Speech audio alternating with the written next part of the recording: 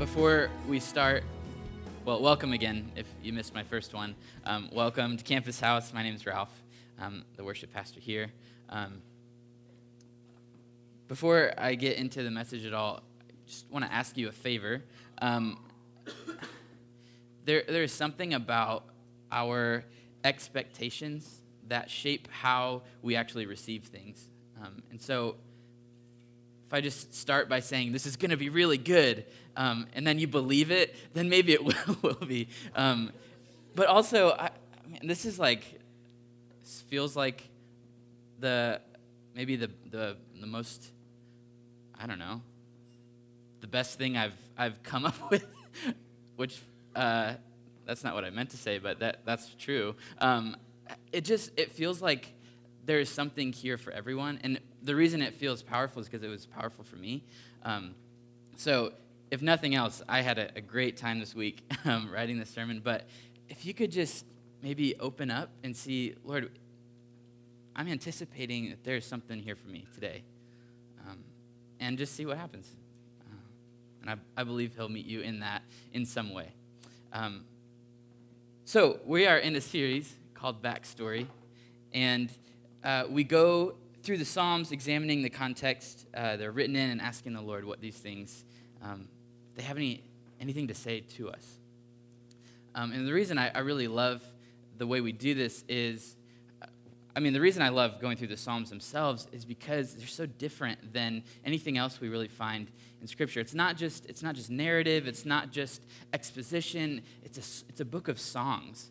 And I think we forget that that's like how we come at it. It is a book of the songs of the generations of the people of God. What are they singing as they're connecting to God, or maybe not? What are they singing in good times, in hard times, in nothing times? These are the songs. And songs shape generations, right? So you think about all the great songs of history. You've got Handel's Messiah and the Hallelujah Chorus. You get Beethoven's Ninth, and we're singing Ode to Joy. Move a little more recently, in the 30s, you get this kind of in this pivotal moment of combating racism. You get Billie Holiday singing Strange Fruit, or you have John Lennon singing Imagine. All these moments in history, and it's like a song. It doesn't just come out of the generation. It does. It's like reflects them, but then it goes back in and it shapes it. Not just the art, not just the music, but actually the anthropology. It changes people. And so when we come to this psalm, we want to see, it reveals stuff about them, but then it also goes back into the culture and it shapes it. But Psalm 107 is like a masterpiece, right? So this is a big psalm. So imagine, this is the best analogy I could come up with. It's pretty poor, but imagine if Chris Martin from Coldplay, Bono from U2, Stevie Wonder, Adele, maybe Kanye, throw Marcus Mumford and Yo-Yo Ma, and they all get into a room, and they write a song. Now, there is no possible scenario that would keep us from immediately grabbing our phones and demanding that Google tell us why that happened, right? Like, why did they write the song? Because you know it's going to be huge, even if it's terrible, right? Kanye wrote Poop to Scoop, and we think it's amazing, right? Like, whatever these people are doing, there's got to be a reason. We got to know the backstory. So when, I know, I'm sorry. But when we come to Psalm 107, it is written in this pivotal time in the life of Israel. And it's actually, we'll get into this later, but it is actually one of the most complex and intricate psalms. So we should come to this with the same thing we'd come to that supergroup. What's the backstory? How did this happen? And so the actual backstory of this psalm spans 28 generations. So buckle up. But Psalm 107 happens kind of right in the middle of that time. So I just want to give us a brief backstory to the backstory, just to help us feel kind of where Israel is at when this happens. Briefly, here is a timeline of the backstory of Israel. So we've got King David and King Solomon around the 1000 BC year mark, and this is the height of Israel, right? They are making it, right? There's no other time, but people are coming to see this temple that Solomon built, right? They're coming there just to see it.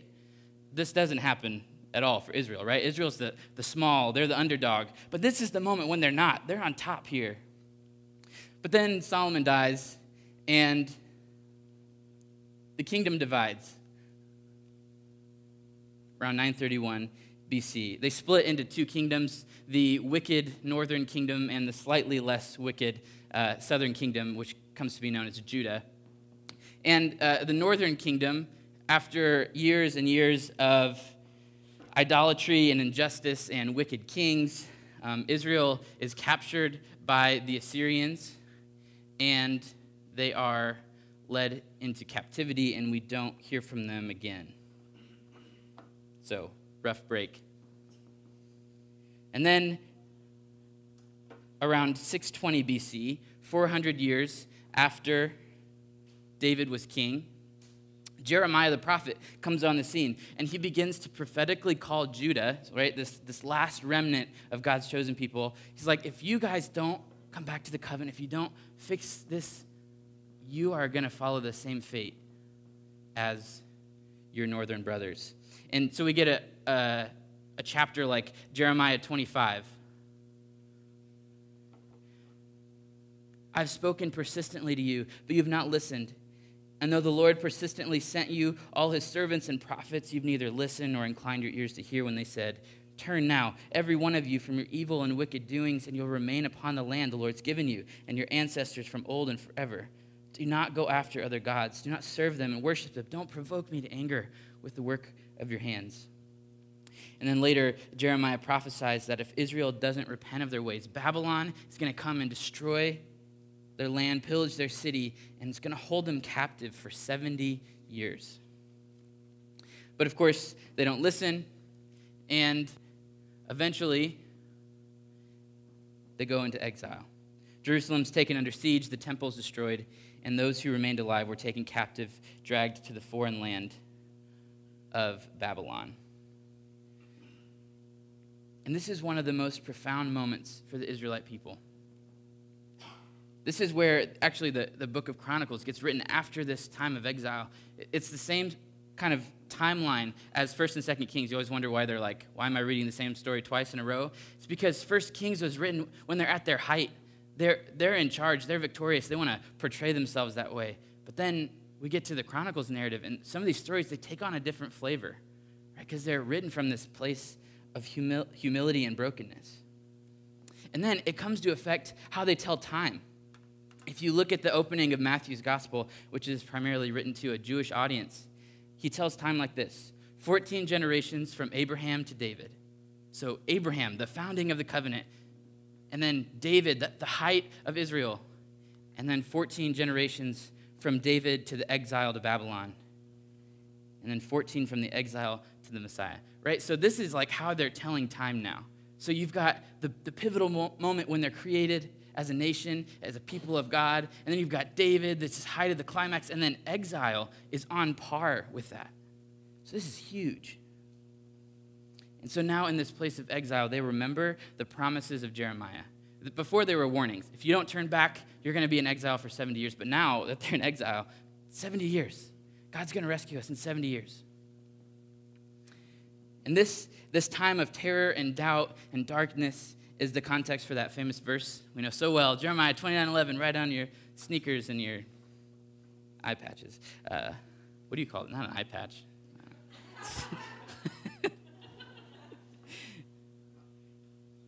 Jeremiah 29. This is what the Lord says. When 70 years are completed for Babylon, I will come to you and fulfill my good promise to bring you back to this place. For I know the plans I have for you, declares the Lord. Plans to prosper you and not to harm you.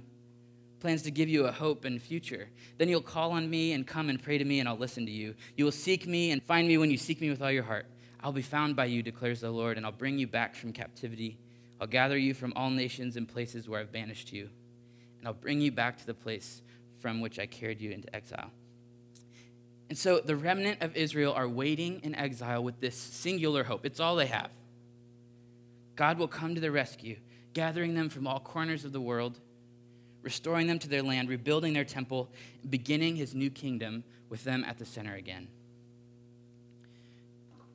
Sure enough, 536 BC, through the benevolence and the diplomacy of a new Babylonian ruler named Cyrus, God provides a way for Israel to return to Jerusalem and rebuild their temple. So this thing they've been aching for 70 years, maybe God will do this thing. In the books of Ezra and Nehemiah, which were actually basically one book, and they split it up into two, but it's this one story, and it's telling this moment when Israel comes back to the land and rebuilds their temple, rebuilds the city walls.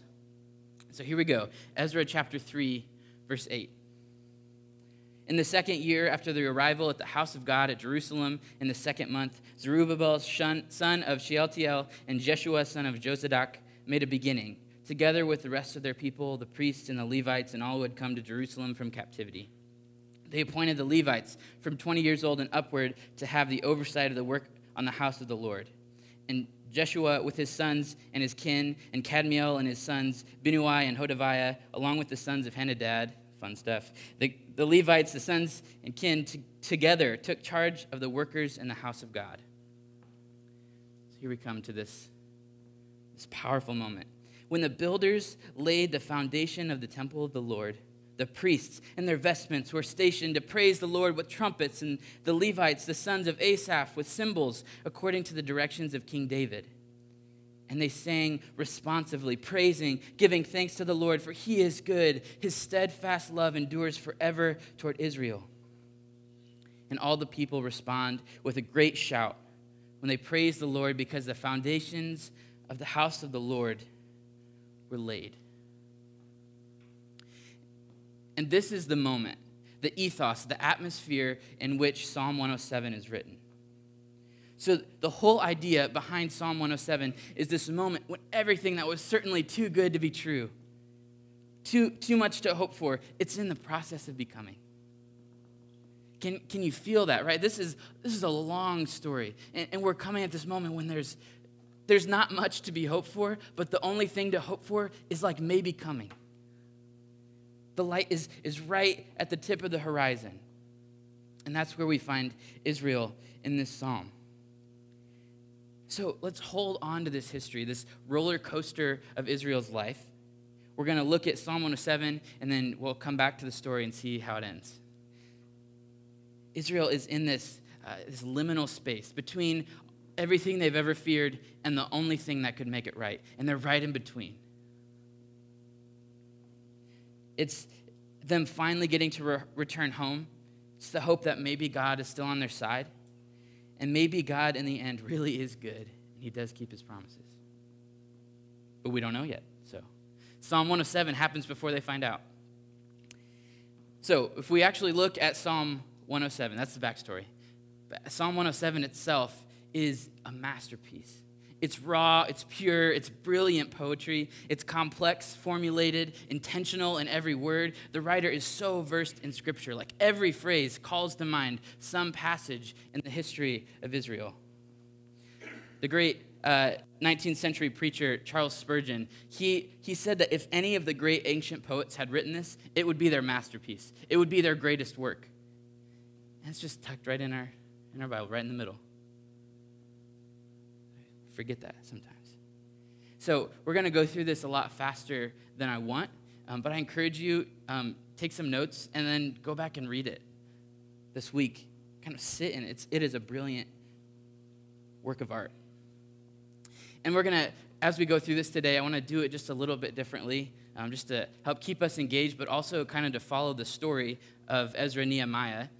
Part of their story, there's this little revival moment when they find the book of the law, and they decide that when they're going to stand and have this festival, and every time they open the book of the law, everyone stands. And so we're going to read this psalm in kind of chunks, and each time, if you're able-bodied and your legs work and you're comfortable doing it, I want to invite you to stand. We're going to read it. I'll just read it, but you can follow along. It'll be on the screen, or you can flip to your Bible. It'll be in Psalm 107. So let's stand, and we're going to read the opening verses of Psalm 107. Oh, give thanks to the Lord, for he is good. His steadfast love endures forever. Let the redeemed of the Lord say so, those he redeemed from trouble and gathered in from the lands, from the east and from the west, from the north and from the south. You can have a seat.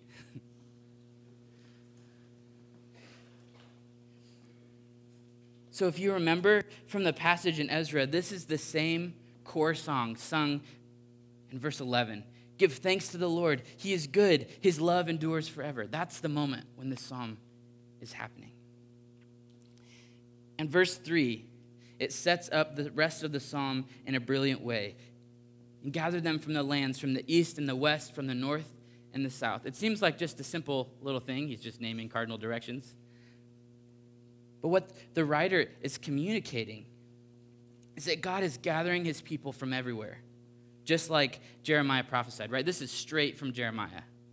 And each direction also carries a deeply symbolic representation of the different ways that God is rescuing people, the different ways Israel has suffered or is in need.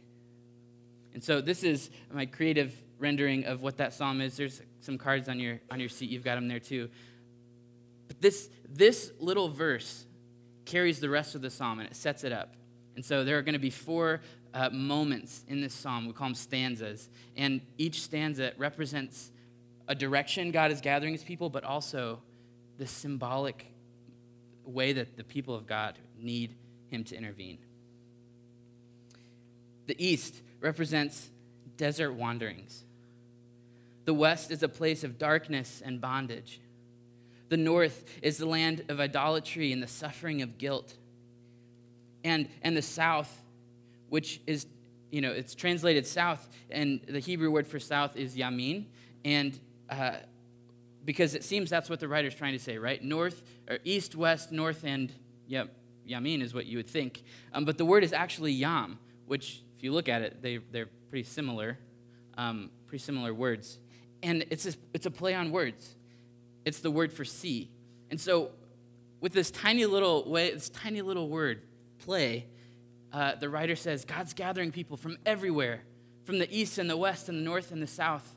But then he's gathering them from the desert, from darkness, from idolatry, and from the sea. It's kind of nerdy, but I find that really cool. And so the next 4 stanzas unpack each of these 4 ideas. What's more, each of these stanzas follow a similar 5-step pattern. So if you're the kind of person who takes notes and you want to go back and read the psalm again, you can kind of follow how this works out. I'm not going to do a big chart because I really want to dig into the meat of it. But this is what happens. The people, they share their plight. This is what's wrong. And then they cry out, God, deliver us. And then God delivers. And then the people give thanks. And then you see their new situation. And that's, each of these stanzas is exactly that pattern. So let's dive in. Let's stand and see, and I'll just read it. You guys can, if you want to say it out loud, go for it. But this is Psalm 107, starting in verse 4, the east. Some wandered in desert wastes, finding no way to an inhabited town. Hungry and thirsty, their soul fainted within them. Then they cried out to the Lord in their trouble, and he delivered them from their distress. He led them by a straight way until they reached an inhabited town. Let them thank the Lord for his steadfast love, for his wonderful works to humankind. For he satisfies the thirsty, and the hungry he fills with good things. You can have a seat. So God is rescuing his people from the east.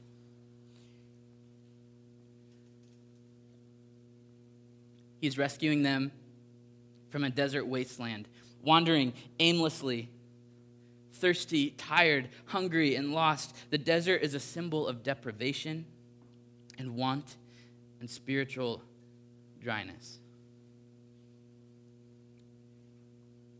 Is that anybody in here? Are you in that place where you don't see a way forward? Everything feels dry. You feel pretty alone. And your most constant companion is apathy. Well, this also calls to mind Israel's story, much of it. You have the 40 years wandering in the desert, waiting for the promised land. It's also a call to the desert exile, like we see in Isaiah 49, Jeremiah 31. We see Israel in this desert land of exile. But the desert is also the place where God tends to lead his people when he's in the process of bringing restoration. So if you look at a passage like Hosea 2, therefore I will now allure her and bring her into the wilderness. I'll speak tenderly to her. From there I'll give her her vineyards and make the gates of hell a door of hope. There she shall respond as in the days of her youth, as at the time when she came up out of the land of Egypt. The desert land for Israel was this season right before God shows up. But God is actually there the whole time. And so those in this desert land, they call out to the Lord, and he delivered them. He delivered them by showing them the straight path. He's the God who knows the way out of the seasons of dryness, the wandering, the confusion. He satisfies the thirsty, and he fills the hungry with good things. He delivers those from the desert of the east. So let's stand and read the next stanza. This is verse 10, the west. Some sat in the darkness and in gloom, prisoners in misery and in irons, for they had rebelled against the words of God and spurned the counsel of the Most High. Their hearts were bowed down with hard labor. They fell down with no one to help. Then they cried to the Lord in their trouble, and he saved them from their distress.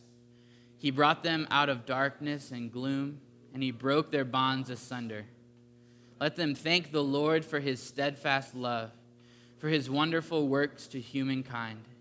For he shatters the doors of bronze, and he cuts into the bars of iron. You can have a seat.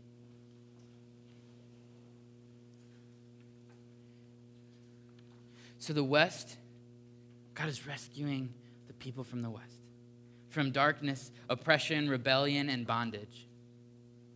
For Israel, as for us, the sun rises in the east and it sets in the west. And so the West was this place of darkness. The sun is setting. It's the beginning of night. It's also sometimes the gloom of silence from the Lord. It's a place of brokenness and despair, bondage of sin. Does that resonate at all with any of you? Is there a struggle with sin you can't get past? Temptation too strong? Or has it just been so long since you heard God talking? Maybe you're not sure he really did. This language resonates deeply with Job when he says, aren't my few days coming to an end?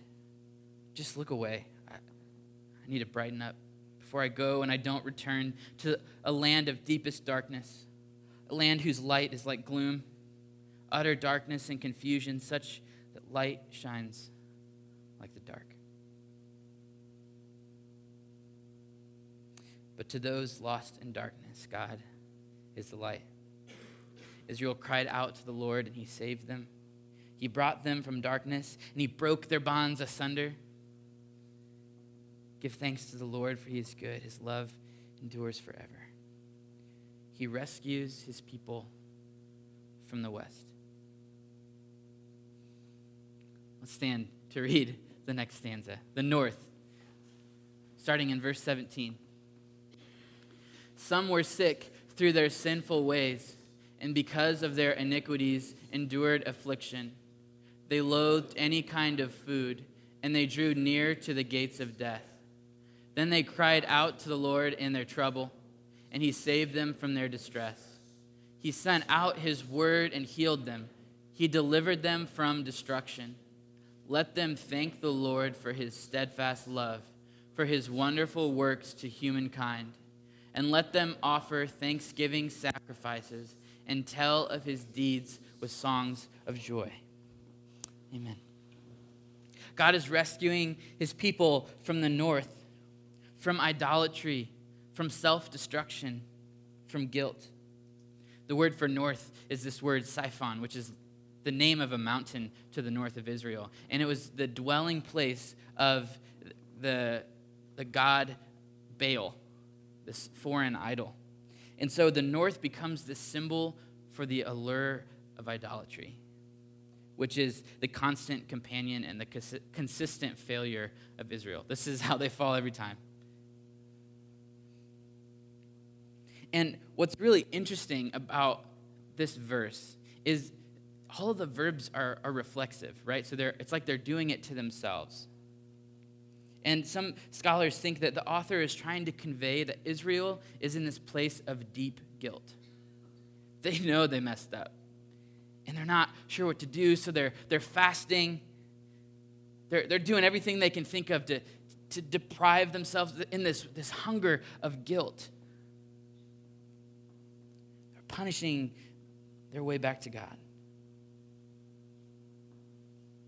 Can you feel that?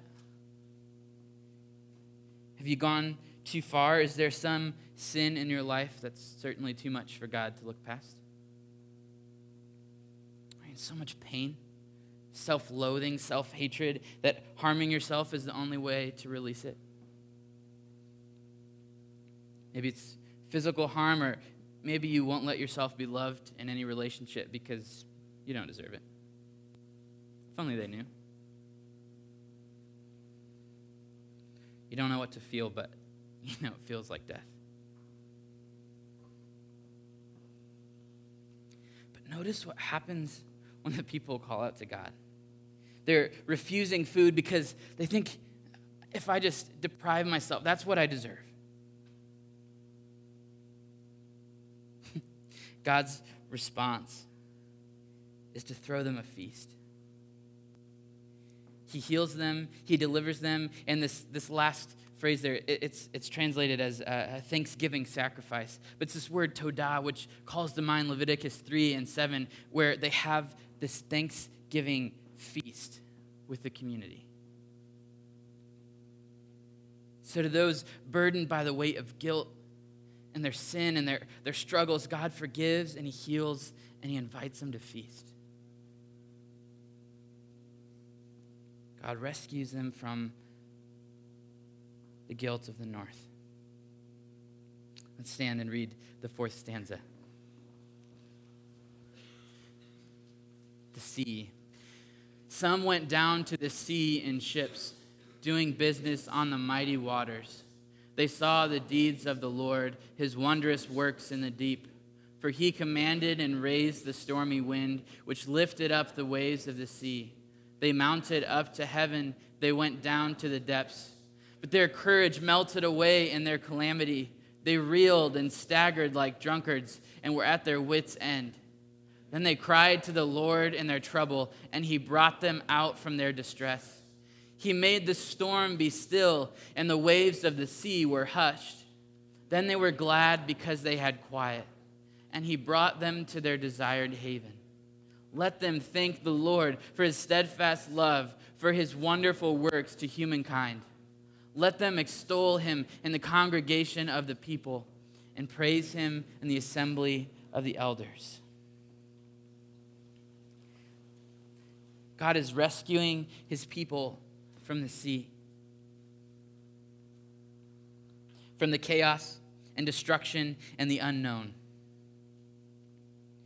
Israel predominantly is a landlocked nation, and so they were rightfully terrified of the sea. It was unknown, violent, completely out of their control. And for them, it came to represent all the forces of evil and injustice and chaos. Anything that was out of Israel's hands. The sea terrified them. Can you relate to this one? Is your life chaos? Are you so in over your head that you don't remember the last time you came up for air? Does your life feel out of control? Are you just along for the ride, but you're more like being kidnapped in the back of a trunk?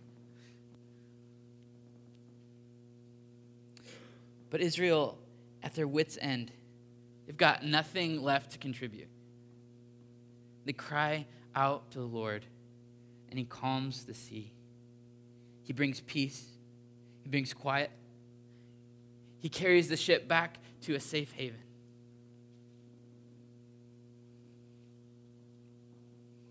Praise God, the Lord of the storm. He rescues them from the sea.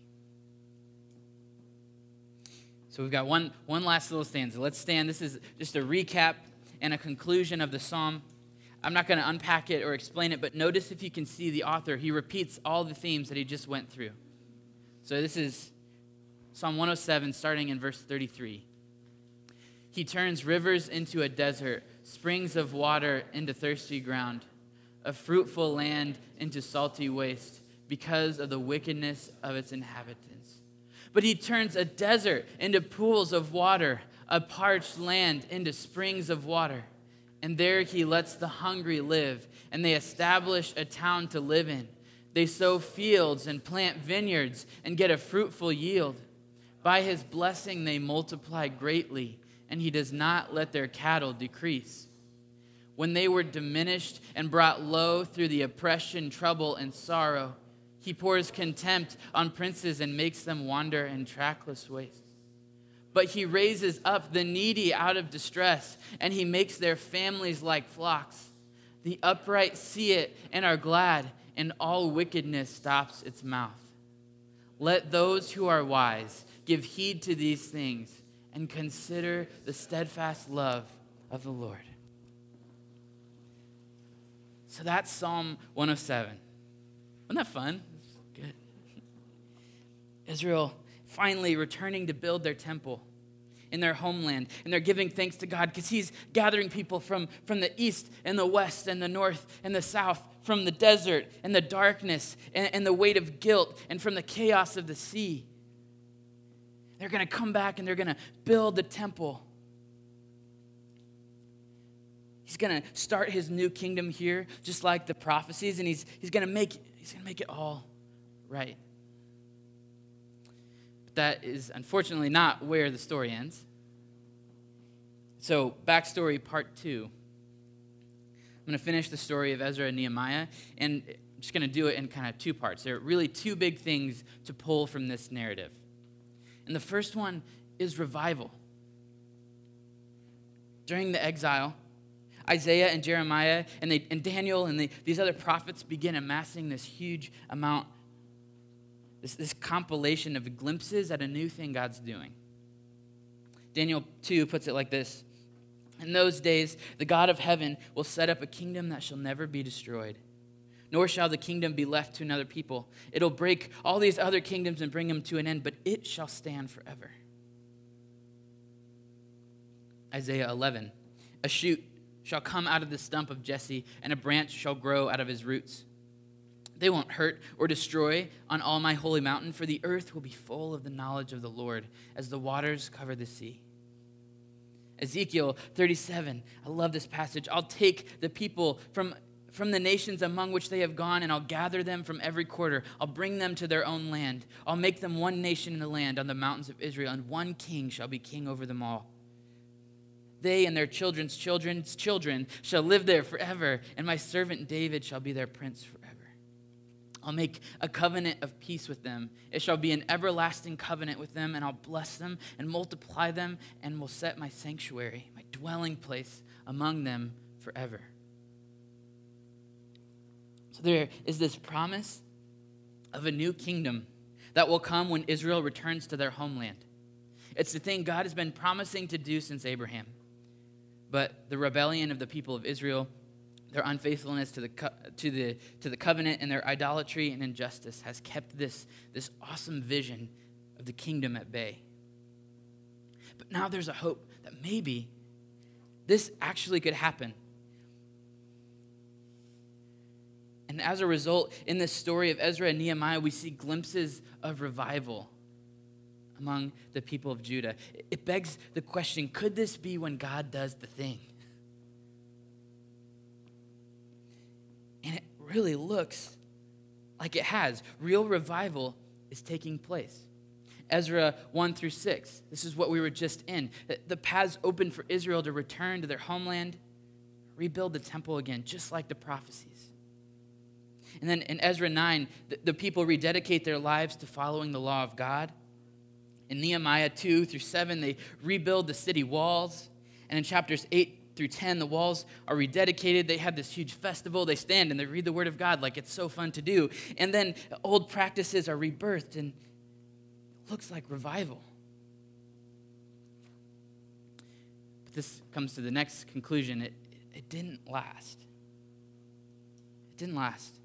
So even if we pick up where we left off right before Psalm 107, in Ezra chapter 3, they're celebrating the building of the temple. They sing Psalm 107, God is doing the thing. We jump in at verse 11. And they sang responsively, praising, giving thanks to the Lord. He's good, his steadfast love endures forever. And the people responded with a great shout because the foundation of the house of the Lord was laid. But many of the priests and Levites and the heads of the family, old people who saw the first house on its foundations, they wept with a loud voice when they saw this house. And the other ones, they shouted for joy, so they couldn't distinguish the sound of the joy from the sound of people's weeping. And it was so loud that you could hear it from far away. So rebuilding the temple, it was like part of the prophecy, right? That when they rebuild the temple, that's going to be the start of the new kingdom. But when they laid the foundation, everyone who saw the old one, this can't be it. This can't be the new thing. This isn't even as good as the old thing. And then later on in Ezra, although the people rededicate their lives, as soon as Ezra leaves, the leaders revert back to their old ways. Nehemiah 5, the direct commands of the covenant are being abused again.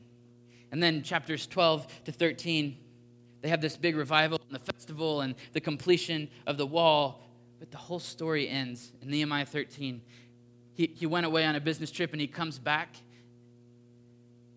and he finds the temple neglected, the covenant broken. And the last few verses we find Nehemiah so angry, he's cursing, he's beating people, he's pulling out their hair. This is not the fulfillment. The whole project, it didn't work again. So what is the point of this, right? If Psalm 107 was written because the Israelites believed that finally God was going to bring all people from every corner of the earth and every situation back into the goodness of his love, and he was going to do it through rebuilding the temple, and then that was going to become the epicenter of God's new kingdom, just like the prophet said, Jeremiah 31, Ezekiel 36. But if this failed, what is the point of the story? What is the point of Psalm 107? Why would God allow them to go through this journey? Why did he prompt Ezra and Nehemiah to write it into Scripture? So there are two things. The first one is that God needed to highlight the real problem. And the problem before exile and the problem after exile, for Israel, it's the same problem. The hearts of the Israelites were hard. Even when it looks like a couple good leaders could pull them out and turn them back to God, they fail. God couldn't start the new kingdom there. The deepest problem, the problem of the heart, had not been remedied. And so while they may not be physical exiles anymore, they're back on their land.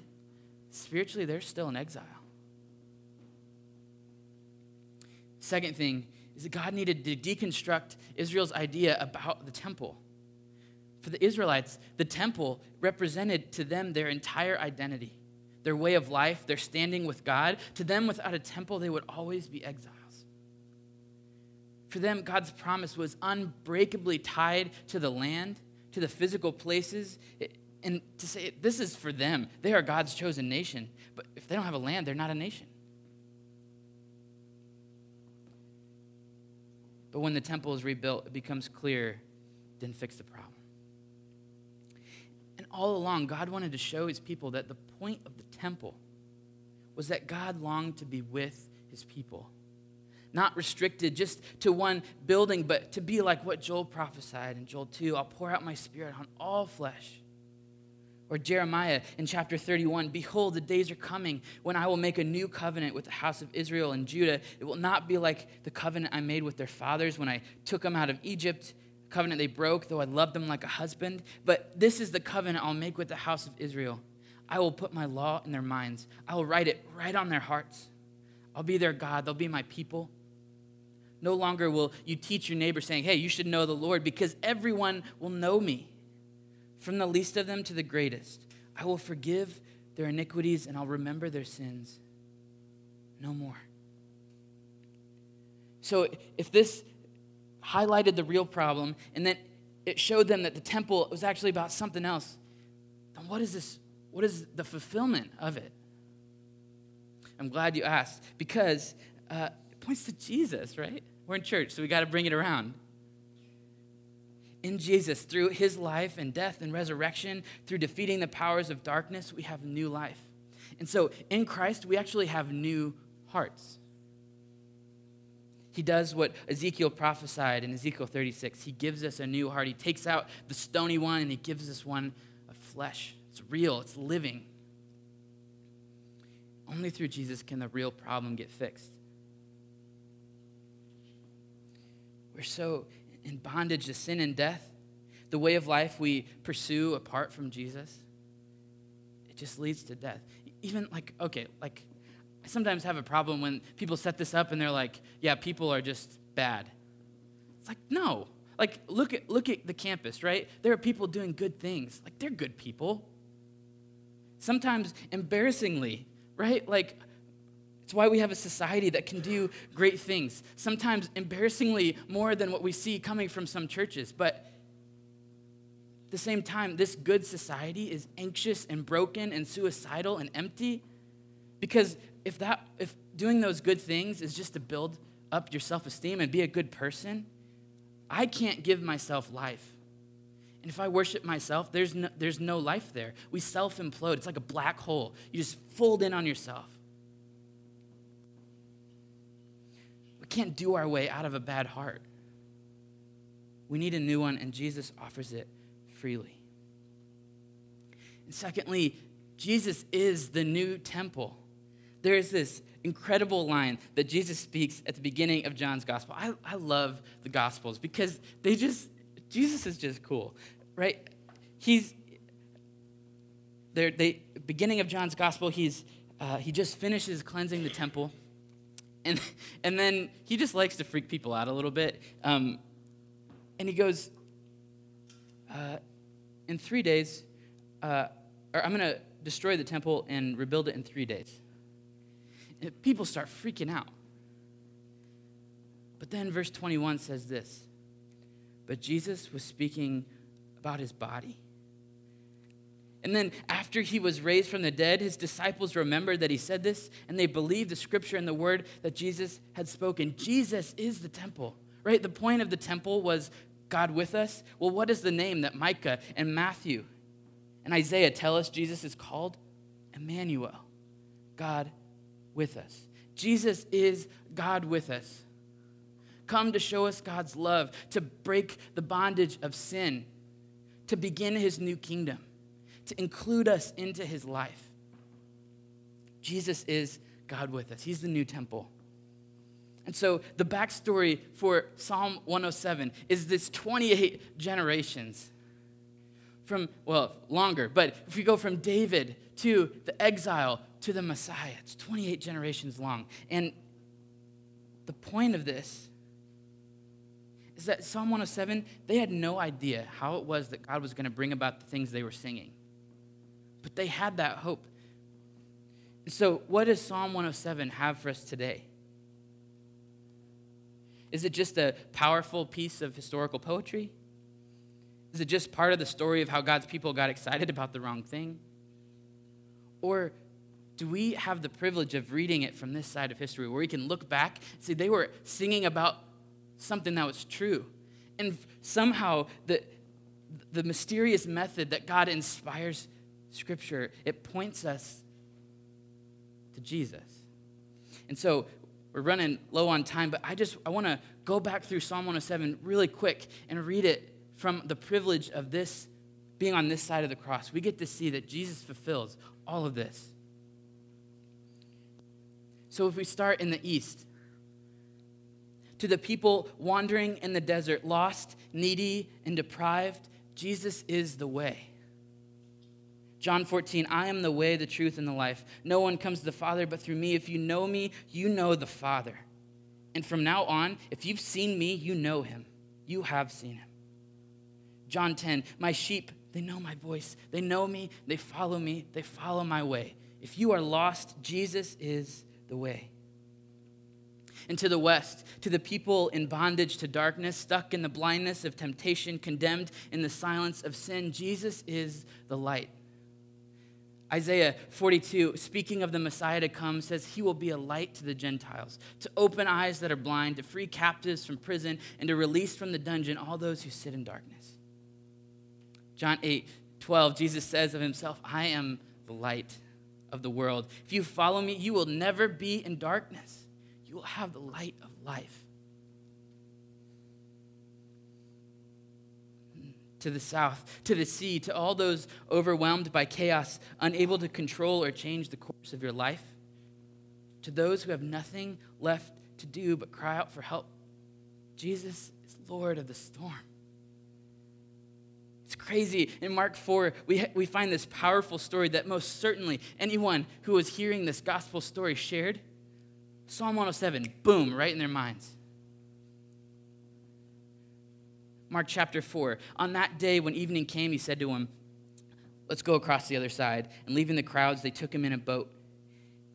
But a great windstorm arose and the waves beat into the boat so that the boat was already being swamped. But Jesus was in the stern, asleep on a cushion. And they woke him up and they said, Teacher, do you not care that we are dying out here? He woke up and rebuked the wind, and he said to the sea, Peace, be still. And the wind ceased, and there was a dead calm. He said, Why are you afraid? Have you still no faith? And they were filled with a great sense of awe, and they said to another, Who then is this that even the wind and the sea obey him? Jesus is Lord of the storm. And to the north, to those dying in the hunger and the weight of guilt, stuck in an endless loop of sin and guilt and regret and self-loathing, Jesus is the bread of life. And so you no longer need to harm yourself because Jesus took every pain, every suffering on him. Isaiah 53, he was pierced for our transgressions. He was crushed for our sin. He bore the punishment that brought us peace. And by his wounds, we are healed. And if you're still hungry for more, in John 6, Jesus says, I am the bread of life. Whoever comes to me will never hunger. Whoever believes in me will never thirst. And the bread of life calls us to feast. So we're going to feast together. We're going to take communion. So if you're helping that, go ahead, pass it out. Don't wait for me. And hold on to it. We're going to take it together. And as they pass that out, I'm going to repeat these invitations from Psalm 107. So just, could you receive that? The east is calling to you. Are you wandering in the desert? Jesus is the way. The west whispers in the darkness, Jesus is the light. He's the Messiah come to open the eyes of the blind and set free those in bondage. In the South Sea, it roars beside you. It says, are you overwhelmed by chaos and the storms of life? Well, Jesus is Lord of the storm. He's not worried. He's asleep in the boat, and he invites you to rest. And the north wind, it calls out. Are you dying under the weight of your guilt? You don't need to punish yourself any longer. Jesus took every pain on himself, and he did it for you so you wouldn't have to. Are you starving for something to sustain you? Jesus is the bread of life. He will never spoil. He will never fade. Whoever comes to him will never go hungry. Whoever believes in him will never be thirsty. So let's come to him now. Let's take the bread. Let's eat it, remembering the body of Jesus broken for you. And take the cup of the new covenant, his blood poured out for the forgiveness of sins and the promise of new life.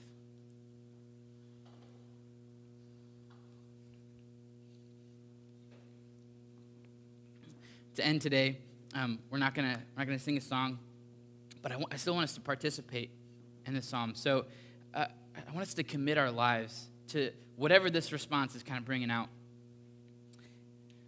So I want to invite you. We're gonna pray a prayer together. It's just gonna be based on this psalm. We're gonna just pray those invitations back. And if you've never given your life to Christ, this is a great time to do it. And if it is, we'd love to talk to you afterward. This is not something you do on your own, right? We want to talk about how this moves us into a life of committed discipleship with Jesus. And for everyone else, if you're a follower of Jesus, then this prayer is a breath of fresh air to remind our whole being what the point of this is, right? Our life is committed to Christ. So, some of you have cards. I have a few extras. Guys, bigger crowd than I was expecting today. But I want to encourage you, just take that with you.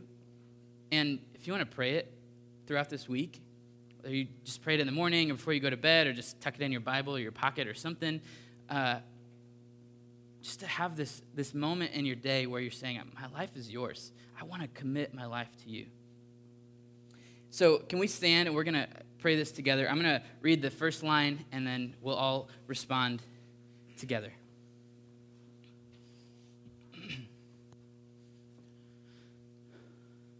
Though often I wander and lose my way with nowhere to turn, Jesus, you are the way, and I commit my life to following you in trust.